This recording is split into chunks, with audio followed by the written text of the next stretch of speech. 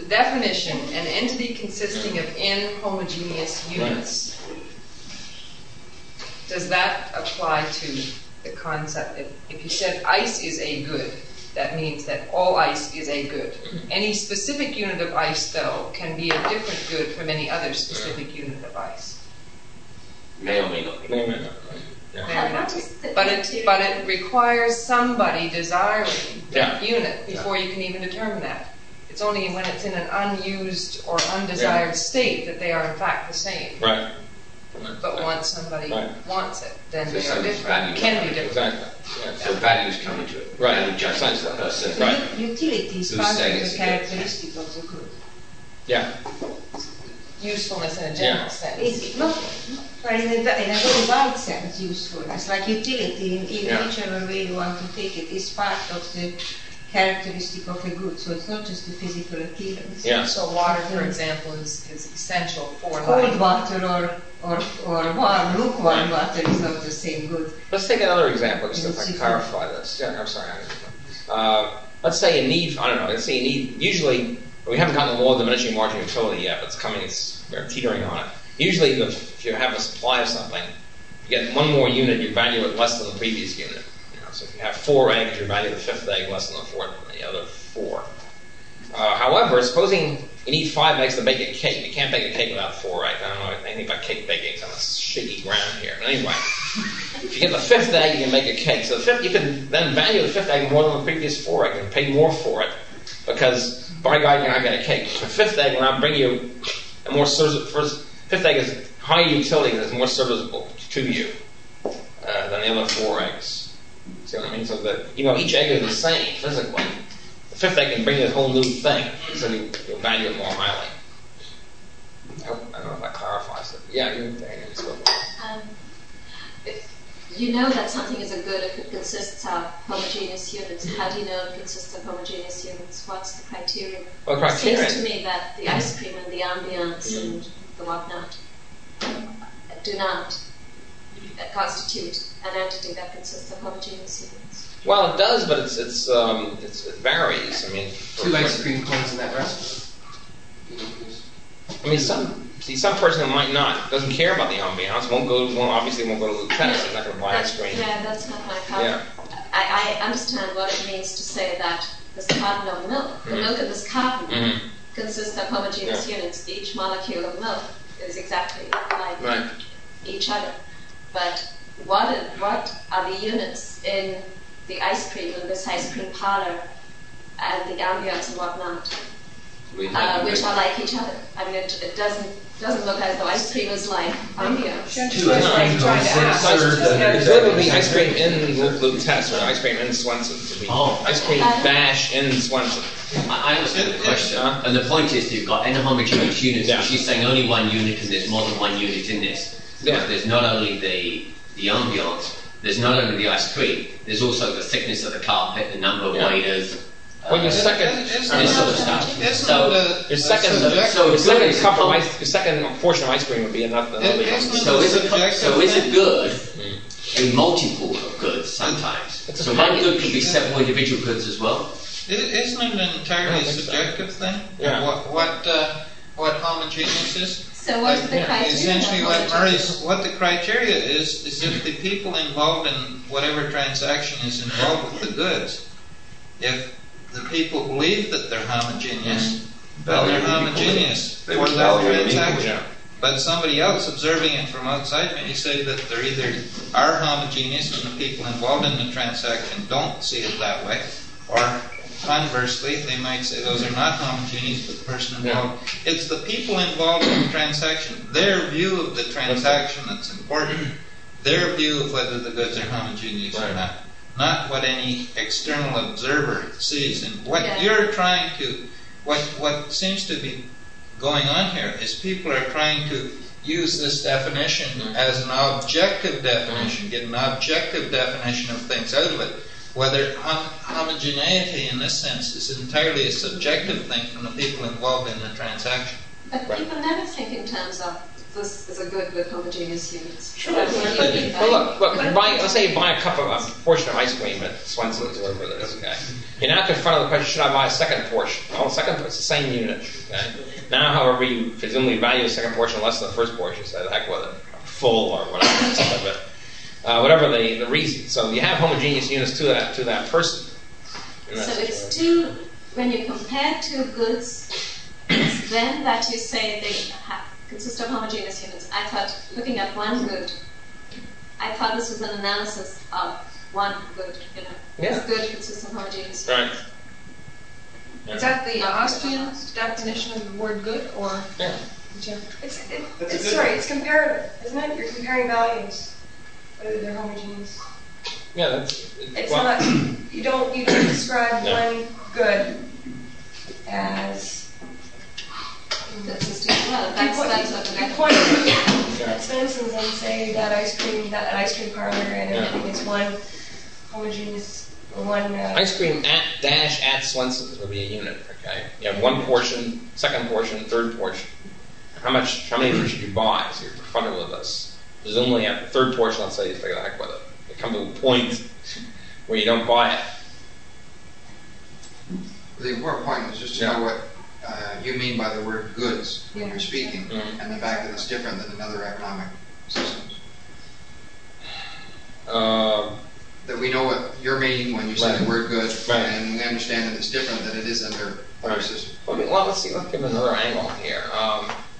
There's the famous Coase theorem now, which is very big in so-called public choice economics among alleged free market economists. And the theorem is, well, parts of it is that if here's just the actual example of Coase. It's a famous article written about 15 years ago. A railroad is chugging along, and a locomotive is pouring out smoke. Okay? Smoke is lighting the orchards around it, the farms. Then the question is, these are costs, in other words, which the railroad is imposing on the farms.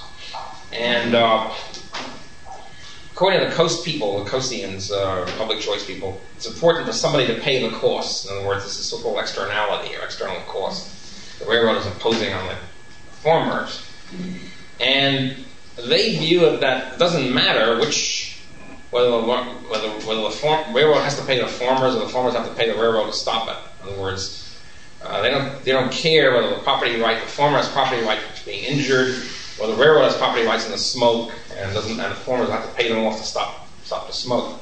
Now that's of course because they don't have any theory of property rights. But the part I want to focus on now is their view is, okay, let's say the railroad is supposed to compensate the farmer. The railroad then compensates at market price. So you have an orchard which is destroyed by the smoke. If the market price is, I don't know, $10,000, the railroad pays off $10,000, that's it. That takes care of it. The Austrian view, however, is that the value to the farmer might not be the $10,000. It might be higher, let's say. He might love that orchard. The orchard came down from his grandmother. The value to him, therefore, is a lot more. If they really compensate him, the railroad has to pay a whole lot more. It's like expropriating a little old lady's house. Exactly.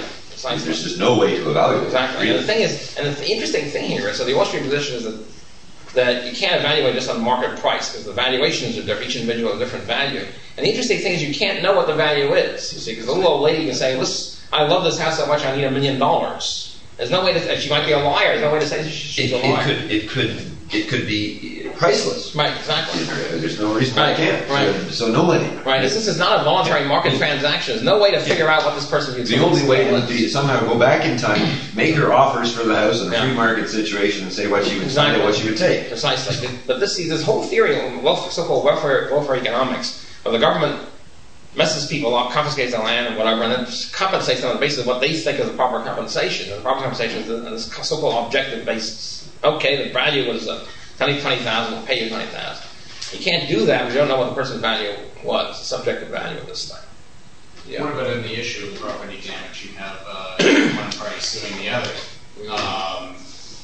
What stand does Austrian economics take? If my neighbor's dog has been ruining my garbage all over my property, or has been biting my children. Obviously, my children are priceless, but of course, I recognize that there's no market rate for children, not at least yet. Maybe in Arabia, we'll working on it. I think the NPP will figure out a way. But what I'm wondering is that at least in some cases where things that are tradable on the market, how do you figure that people are going to be reasonable on a settlement like that? I don't think there's any scientific way to do that. That's the point. There's no.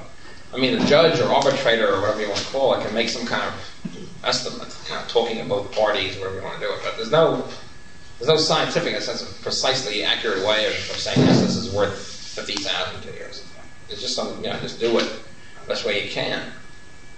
Right? And I don't see any of there's no. In other words, so even though the judge or arbitrator might do that, that doesn't mean that the person's value scale. Yeah. That's getting off into another area. Yeah, it's going off in legal theory. Actually, it's just about time to take a break. Do you want to take that one more question? Yeah, well, just one more footnote on this thing. See, what we're doing here, we're talking about, there's a science of economics, there's a discipline of the theory, and then there's the art, which is applying it. And scientifically, we can say to define a good like this, we can talk about more dimensional utility and all this other stuff. Applying it is an art, in the sense that the person who wants to apply it is an historian of the past or a forecaster of the future or an economist analyzing the current situation. You've got to just say, well, I think this is a good, right? In other words, I think ice cream is a good, except for the case of Swenson's or whatever. And you sort of make these judgments, but they can be fallible because there's no way to precisely say that it's a good if you're applying it to the real world. So the art of economics requires judgment, entrepreneurship in a sense. It's not the same sort of precise science as the theoretical structure. So a good, by definition, is what is available for sale. As soon as somebody wants to make a transaction, it can be something entirely different than what was originally offered. I wouldn't say entirely different. It's just a question of what you're buying in this thing. I'm going to talk to you at 3 o'clock. I can get this straight. One more question. This is just a second. You were saying that the difference between when the government thinks your property's worth and when the government thinks your property's worth, right? Well, Robert Heinlein, one of the stores, he had to put a property tax, and the guy suggested that it's a percentage of the value of the property. The guy suggested that the owner of the property pays their own property for the tax. Okay? But there's a gimmick built into it. The gimmick is that anytime the government can buy the property for that price anytime, rather than take the tax. Yeah, that's monstrous. That's not just Heinlein. That was. That's what I heard. I haven't heard anywhere else. Yeah, Gordon Tullock, two distinguished public choice theorists, alleged free market people. Professor Gordon Tullock, and now at George Mason and Armin Alchian at UCLA, came up independently with the same nonsense. They consider this the ideal tax. You think that's nonsense? Well, it's I like it because it uses negative feedback, so it stabilizes itself. Huh? Okay, it uses negative feedback, so it stabilizes itself. The guy tries to cheat the government by putting too much. Yeah. Cheat. Stable evil is still evil. Look, let me just give you an anecdote about this. Okay. So Tullock and Alchian came independently, and it was a Montpelier Society meeting, which is a group of relatively free market economists now. I mean, it's very watered down. Everybody to the right of Trudeau can be in it. So, at any rate, Alchian and Tullock came up with this theory. So this is the perfect tax. This is the voluntary tax. This is the ideal tax. Where you get everybody to assess your property, and then you pay whatever tax is on it. And if you assess your property at $20, you pay a very low tax. But then the government, you have to sell it to the government to the next person who comes along at that price. If you don't want to sell something that's really priceless to you, you have to set $2 billion on it, and then you have to pay 10% or 2% or whatever, $2 billion. So poor Professor Hayek is now the dean of the oldest living Austrian economist. But in that case, I have this precious library. I love this library. I got 10,000 books or whatever. And that means in order to save my library, I have to value it $2 million. I wouldn't have to go to the poorhouse. And the answer was, who cares about your library? The That was the great so-called free market answer given by your blankety blank library. So that's the difference between the property rights approach and whatever Friedmanite public choice approach. We're looking at technicians trying to maximize government revenue or maximize something. Which is exactly what Heinlein's trying to do in this example. Maximize government revenue. Right. Okay, break? Yeah, we're going to take a break. 10 minutes and back, we'll be back. And anybody... Well, I think we should press on. Yes. One thing, I just want to talking to Mary with the break that might clarify this good question, homogeneity question, is again from the point of view of the actor, the consumer or whatever. So that Mary was asking me, well, what if you have 20 ice cream cones which are all the same? Aren't they really different in the sense that one is in a different, occupying a slightly different space, and to the left of the other one? But to the point of view of the consumer, it doesn't really care. In other words, for him, it's homogeneous. He doesn't care which strawberry ice cream cone he gets at Edix or whatever the store is. So again, it's from the whole thing's from the point of view of the actor, the actual person doing all this stuff. It's not from the point of view of molecular physics or objective properties of the entity. I hope that clears up a little bit. Well, I'm still saying you have to look at it as an approximation, because there's no way physically different things can ever be the same and evaluated the same. Even if the same waitress comes along and hands him a second ice cream cone and so on, it's at a different time. It's a different ice cream cone. He's going to feel different. But he might feel different at that time. Not necessarily. He might feel exactly the same. But to apply it and to apply it to the empirical situation as an applied economist, so to speak, then you have to make a judgment. I agree. You approximate. You say, well, we won't go beneath this level where... We don't have to, because the acting itself doesn't. What you're trying to What I got worked out in between after talking to you is, if I'm sitting at home and I say, I want an ice cream cone, at that point in time, all ice cream cones are the same. They are all homogeneous units. But I want to walk to get it. So now, all the ice cream cones that are within walking distance are homogeneous units. I decide to go north, now it's all those within walking, and so on. And the closer you get to making the exact purchase, the fewer homogeneous units there are in the good, until you make that final choice. And now it is not just any one, it's the one you bought. Perhaps we should get to the purpose of why we look at the goods that way. Yeah. And that is that it's a good way to refute government interventionist type of economists who would say that it should cost the same amount of money, in the name of fairness, to mail a letter from Toronto to London as it does to mail a letter from Hamilton to St. Marie. Right. Because they are applying externally a value to it, and it's not the actor that's making the decisions. Right. Well, that's one of the purposes. I don't think it's the only purpose. The first purpose is to get a true body of knowledge, so to speak, to build up an analysis of the economic system. It then turns out, however, that it has political applications, all this stuff. So it's sort of a dual purpose. At any rate, to press on, given the homogeneous units, let's say von Bauwerk, one of the great masters of Austrian economics, I should really mention who they are. We begin with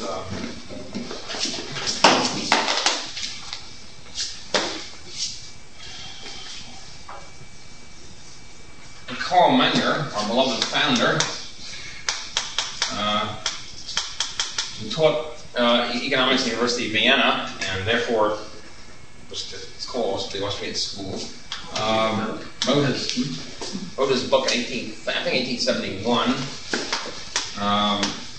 called the Principles of Political Economy. I've just different translations, Foundation of Economics, whatever. So this is he's a great founder of the science. I recommend the book. Principles of Economics is how it's called. I certainly recommend the book. It's a great book. Marvelous book. It's the foundation of the whole thing. His great student and disciple, Eugen von Böhm-Bawerk,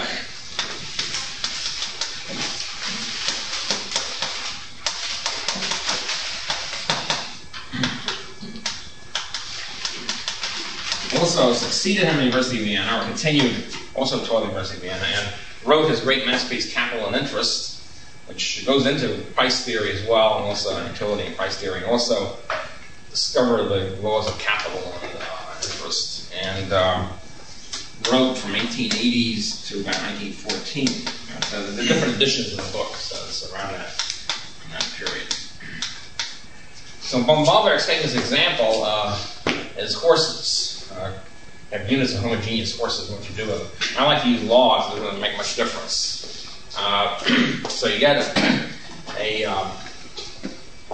you get Crusoe here, who's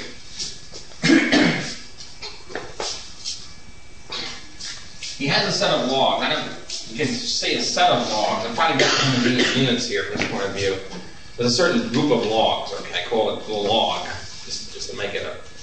And he can use it for. We're assuming here he can use it for many different uses. You can take the same unit of stuff and use it for different uses. He has a priority of uses. Okay? Most important, let's say, is cooking tonight's fire. You can have meat which is not raw. Okay, cooking fire. Tonight's fire.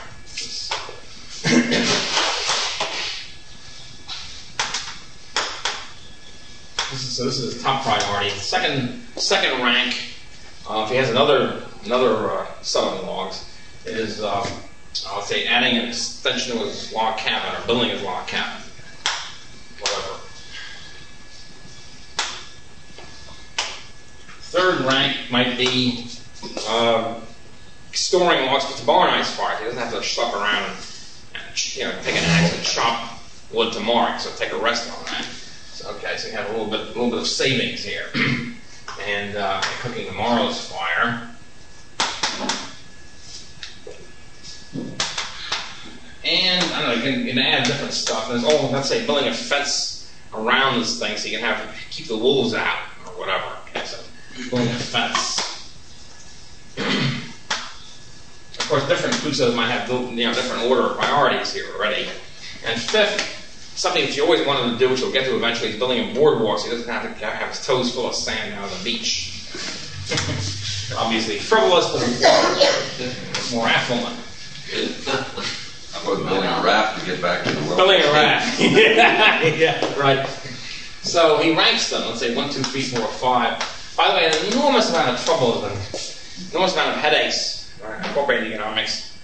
But people claim you can measure this. It would have solved a lot of set A, B, C in lexicographical order. At any rate, this is strictly ordinal. It's ranking them in priority.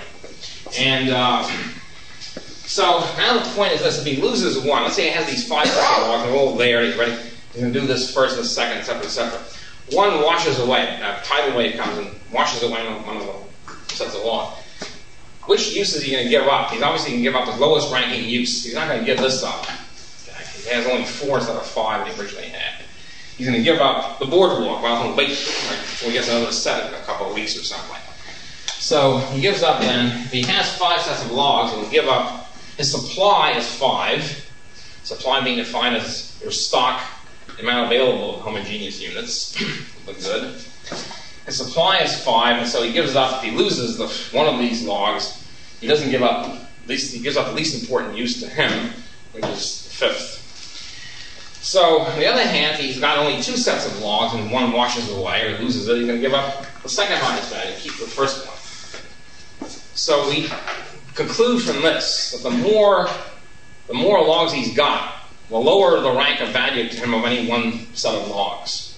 Right? In other words, if he's got 10 logs, he only has to give up the 10th usage, right? Who knows what it is? It's building a little birdhouse, something like that. So he deduced from that the famous law of diminishing marginal utility, which was discovered in different ways by Menger and Walras and Jevons, third neglected figure, and about the same period, which is the law of diminishing marginal utility.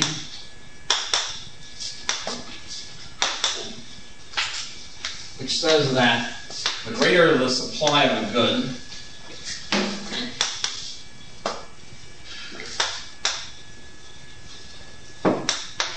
supply being defined as the amount he has available, the greater the supply of a good, the lower the value of each unit. And of course, conversely, the lower the supply of the good, the greater the value of each unit, just the other side of the coin. And it's called the law of diminishing marginal utility, where value is called utility, and the word marginal comes in as reference to a unit. I'll go into that a little bit as to why this comes in. But anyway, marginal means at the margin. You're considering the next group of laws, what to do with it. You're considering the next portion of ice cream, whether to buy it or not. So people act in the real world in terms of units. So it's then called the law of diminishing marginal utility.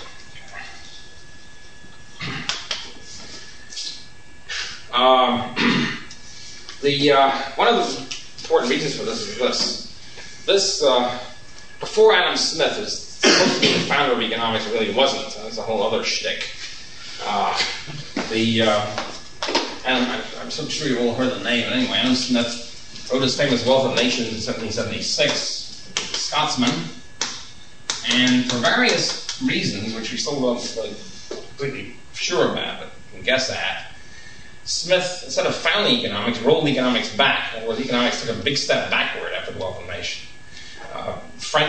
Various French economists, for example, and medieval scholastic economists on the continent had already discovered almost this law of marginal utility. They hadn't gotten to the margin part. They got everything else pretty well set, namely that the greater the supply of a good, the less the value would be. They didn't get in terms of units so much, but that's really just the last cornerstone, the last stone in the edifice. So before Smith, the general was figured that the value of a good on the market, the price of a good on the market, is determined by the utility and the supply. How much is available, and how much people will evaluate the supply, and that if you have greater supply, it will be valued less. Okay. Smith himself, Smith's teachers, Scotland Hutchison, Francis Hutchison, also had the same view, and Smith himself, in his previous writings, 20 years before that, unpublished lectures, also had it. I guess the Wealth of Nations, he takes like 200 years backward. And he says, we can't figure out, the famous diamond bread paradox, or diamond water paradox. It's the so-called paradox of value invented by Smith. And like most paradoxes, it's a false problem. The paradox of value is this. Look, he says, we have bread. Bread is a staff of life. It's extremely useful. It's people die without it. It's tremendously useful. It's philosophically magnificent. And yet, you look at the market, it's very cheap. 20 cents a loaf, or whatever it was in those days. And the other thing, so you have bread which has a high use value. Let's see, put it, okay. Bread, high use value. And then you have diamonds. Diamonds are a frippery. You have to realize this is very important, by the way, and why this occurred. Smith was a devout Calvinist Presbyterian, tended to be against consumption anyway. Diamonds are frippery. Yeah, it's sinful. Okay, and here's sinful diamonds which he said has no use whatsoever. He actually says that diamonds have zero use value, almost zero. And yet diamonds are very expensive. They're valued very highly in the market. One diamond costs $10,000. This is a paradox. How come? Red high use value, low exchange value. Meaning the price on the market, how much will exchange for. And yet, diamonds have zero use value, almost zero use value, negligible use value, and have very high exchange value. He said he couldn't solve this, and therefore he just drops out. He says this is it. And his analysis of consumption and consumers drop out. In classical economics, between Smith, Ricardo, and Mill in Great Britain, they don't talk about consumers because they can't figure it out. It's a paradox. It's a peculiarity of the market. It's a strange anomaly or whatever. So this, of course, leaves total hostage open to socialists or leftists later on. We'll see. Veblen, in many ways, is more aggravating than Marx even. Forsyth Veblen said, look, coins the idea that there's two kinds of production. Production for use and production for profit. There's production for profit. You can go for exchange value, for market values. As production for use, where you're really producing what people really use and need. So this sets out the dichotomy between use and market or exchange value, which is extremely pernicious politically in history of social thought. Okay, what was the resolution of the paradox, which predecessor to Smith himself essentially arrived at? Basically, is this: that we don't. in the real world, this is again the Austrian approach, which looks at the individual, the acting individual, how he or she chooses. Mainly, we don't choose classes of goods. We don't sit around as philosophers and say, which is more important to mankind, bread or diamonds? And then let us choose between them, and bread is better. That's not the sort of choices we're confronted with on the market. If indeed the angel Gabriel came down, this is one of my angel Gabriel examples, if the angel Gabriel came down and said, Earthlings, gather all the Earthlings together for TV or something, and said, Earthlings, you're now presented with a choice. I now present you with this choice. From now on, you have to give up either all the bread in the world now and forever, or else all the diamonds in the world now and forever. And probably most of us would say, let's give up diamonds. Oh, well, bread is more useful in this philosophic or sense of a whole class of products. But we're not confronted with that kind of a choice. The choice we're confronted with in the market is, how much should we pay for a loaf of bread? How much should we pay for a diamond? And so, in the market, in other words, we make marginal choices of units, which is where the marginal unit thing comes in. And so, what happens is that, looking again at the law of diminishing marginal utility, it so happens in the world that there's a lot of bread around. Okay, there's millions of loaves of bread, Wonder Bread, Silver Cup, Pepperidge Farm, but except there's a Rye, Pumpernickel, etc. Okay, so we have a diagram, simple diagram.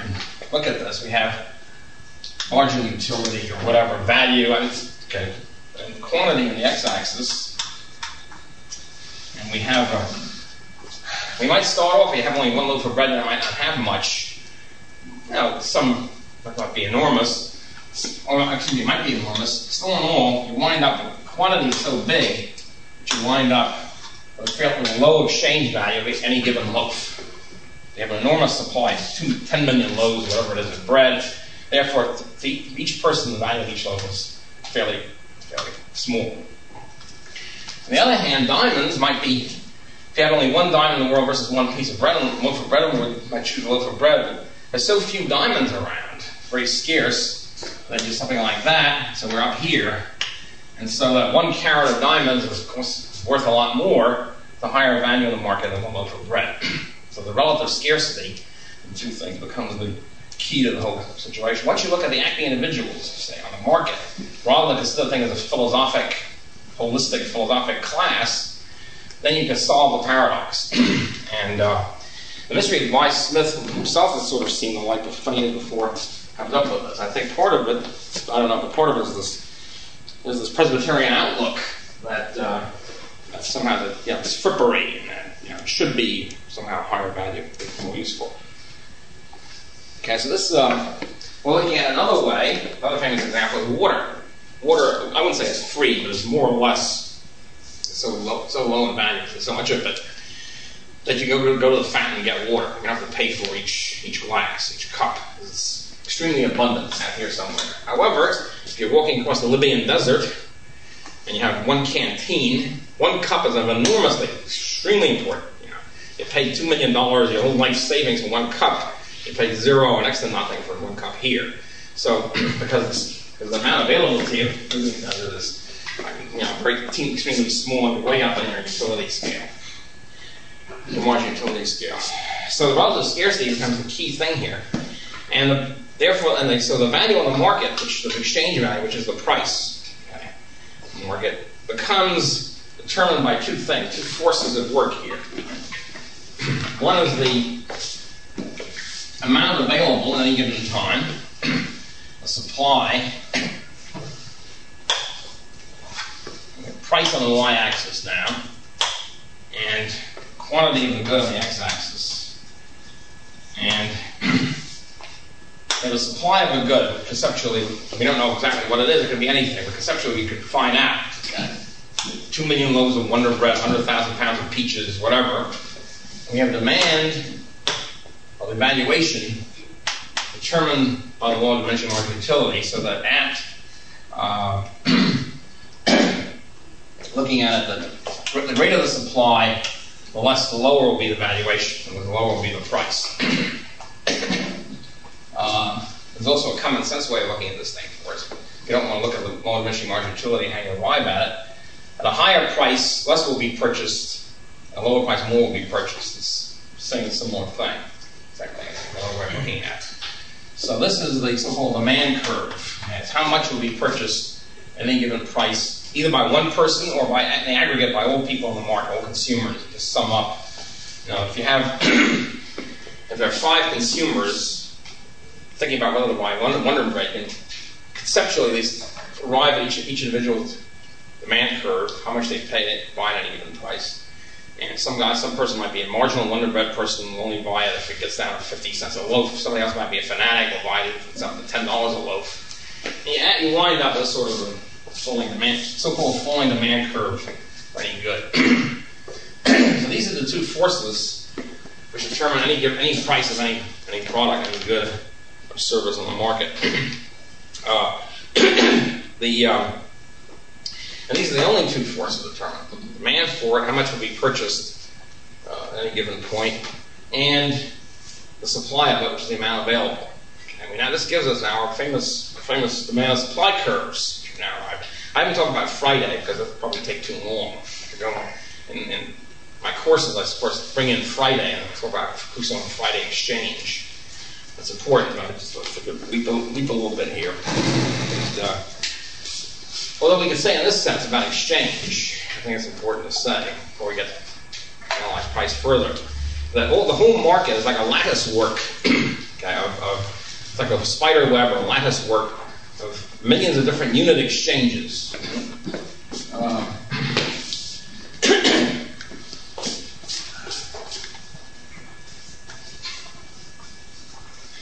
So you have me buying a newspaper, let's say.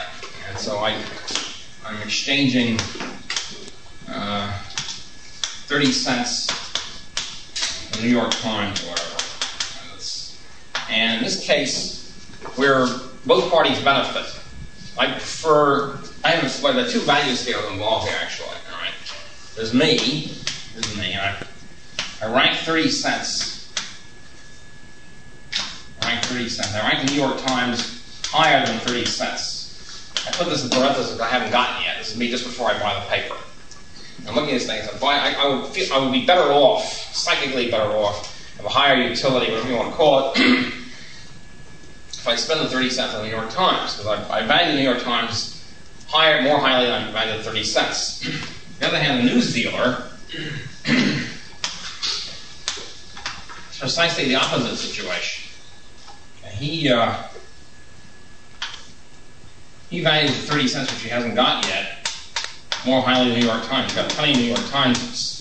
It's not his problem. He wants to get money for it. So we then have here an exchange. This is a unit exchange. Both parties are better off. Okay? As we complete the exchange, which is a transfer of ownership, like an exchange is, it's sort of like buying a house, except they have a notarized deed and all that. You don't have to do that, thank goodness. You just give them the 30 cents, he gives you the Times. That's it. You don't have to have a lawyer, a fleet of accountants intervening in this. Okay, so I'm better off. I'm a higher utility point, whatever you want to call it. I'm better off by getting the New York Times. I'm benefiting. He's benefiting by getting the 30 cents. We have a mutually beneficial exchange. Both parties to it go higher on their value scales. They both accomplish more of their goals. And so what we have here, the conditions for a successful exchange are 2 people. There are 2 people involved here, and two commodities, 2 goods. In this case, it's the 2 people, me and the news dealer, the 2 goods, so 30 cents in the New York Times. And we exchange these 2 things, we're both better off. The free market is a lattice work, millions of these exchanges going on all the time. So if somebody works for IBM, let's say, you're selling your labor service to IBM, you're getting money. You prefer getting money to not selling labor service. They prefer getting labor service and than keeping the money. Okay, so in each set of cases, you have 2 people, or in the case of IBM, a group of people represented by a corporation, and making these exchanges. In each case, each person is better off. Each entity is better off. So we have a situation of the free market, even without the efficiency of the free market and all the rest of it. At each step of the way, each person is maximizing, getting better and better, higher utility at each step of the transaction. In case of Kuso and Friday, each one is better off than exchange fish for meat or whatever the exchange is. So, and we already have here. So we need that we need that for a successful exchange is a reverse inequality of values of the 2 people. What we need is for me who evaluate the two things differently than him. In other words, I have to, if both of us prefer 30 cents to the New York Times, there's no basis for a transaction. I have to prefer the New York Times at 30 cents. If I have the same relative value scale as he's got, we don't make any deal. So what you have to find for any exchange is a reverse inequality of values.